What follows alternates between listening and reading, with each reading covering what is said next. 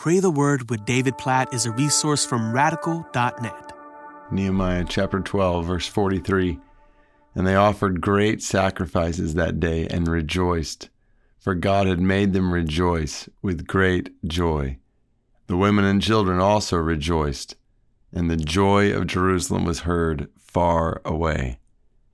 What a great verse. You hear the repetition there, don't you? They offered great sacrifices that day and rejoiced, for God had made them rejoice with great joy.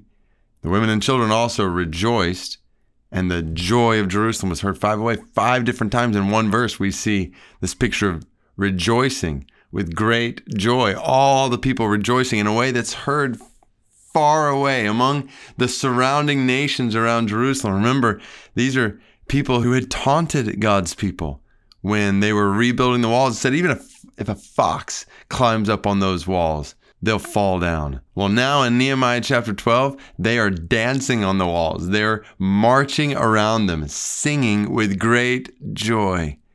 What a picture of joy to the glory of God.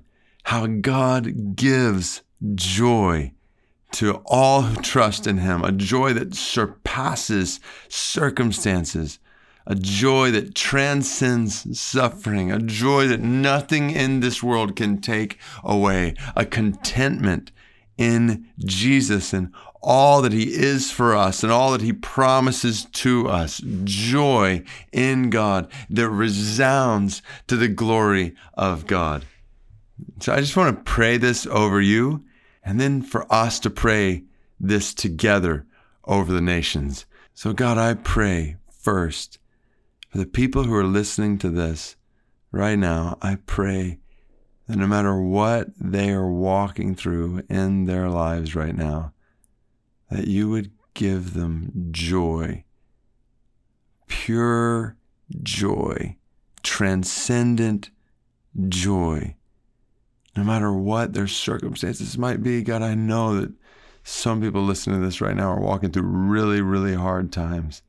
But I also know what your word says in Romans chapter 5, how we rejoice in the hope of the glory of God. Not only so, we rejoice in suffering, knowing that suffering is producing endurance, and endurance is producing character, and character is producing hope, and hope will not put us to shame because your love has been poured into our hearts.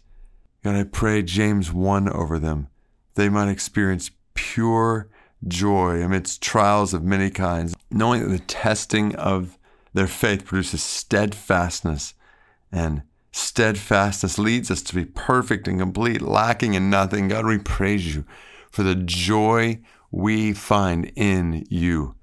And we pray that you would help us to grow in our experience of that joy. God, I pray this over my life. I pray this over every single person who's listening right now. And God, we pray that you'd help us to spread this joy.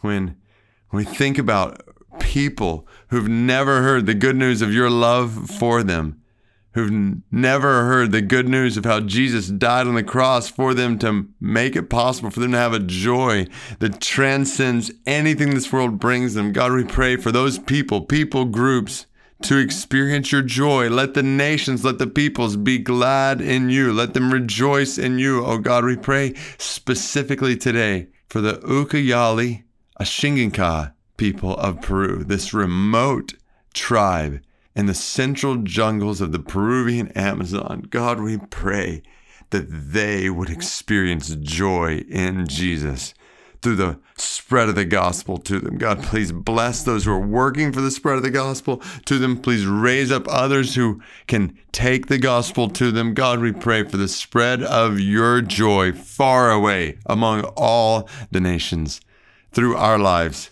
through our families, through our churches. We pray that you'd help us to walk in, experience the fullness of this joy, and to spread it to others right around us and far from us. God, we pray this according to Nehemiah chapter 12, verse 43. In Jesus' name, amen.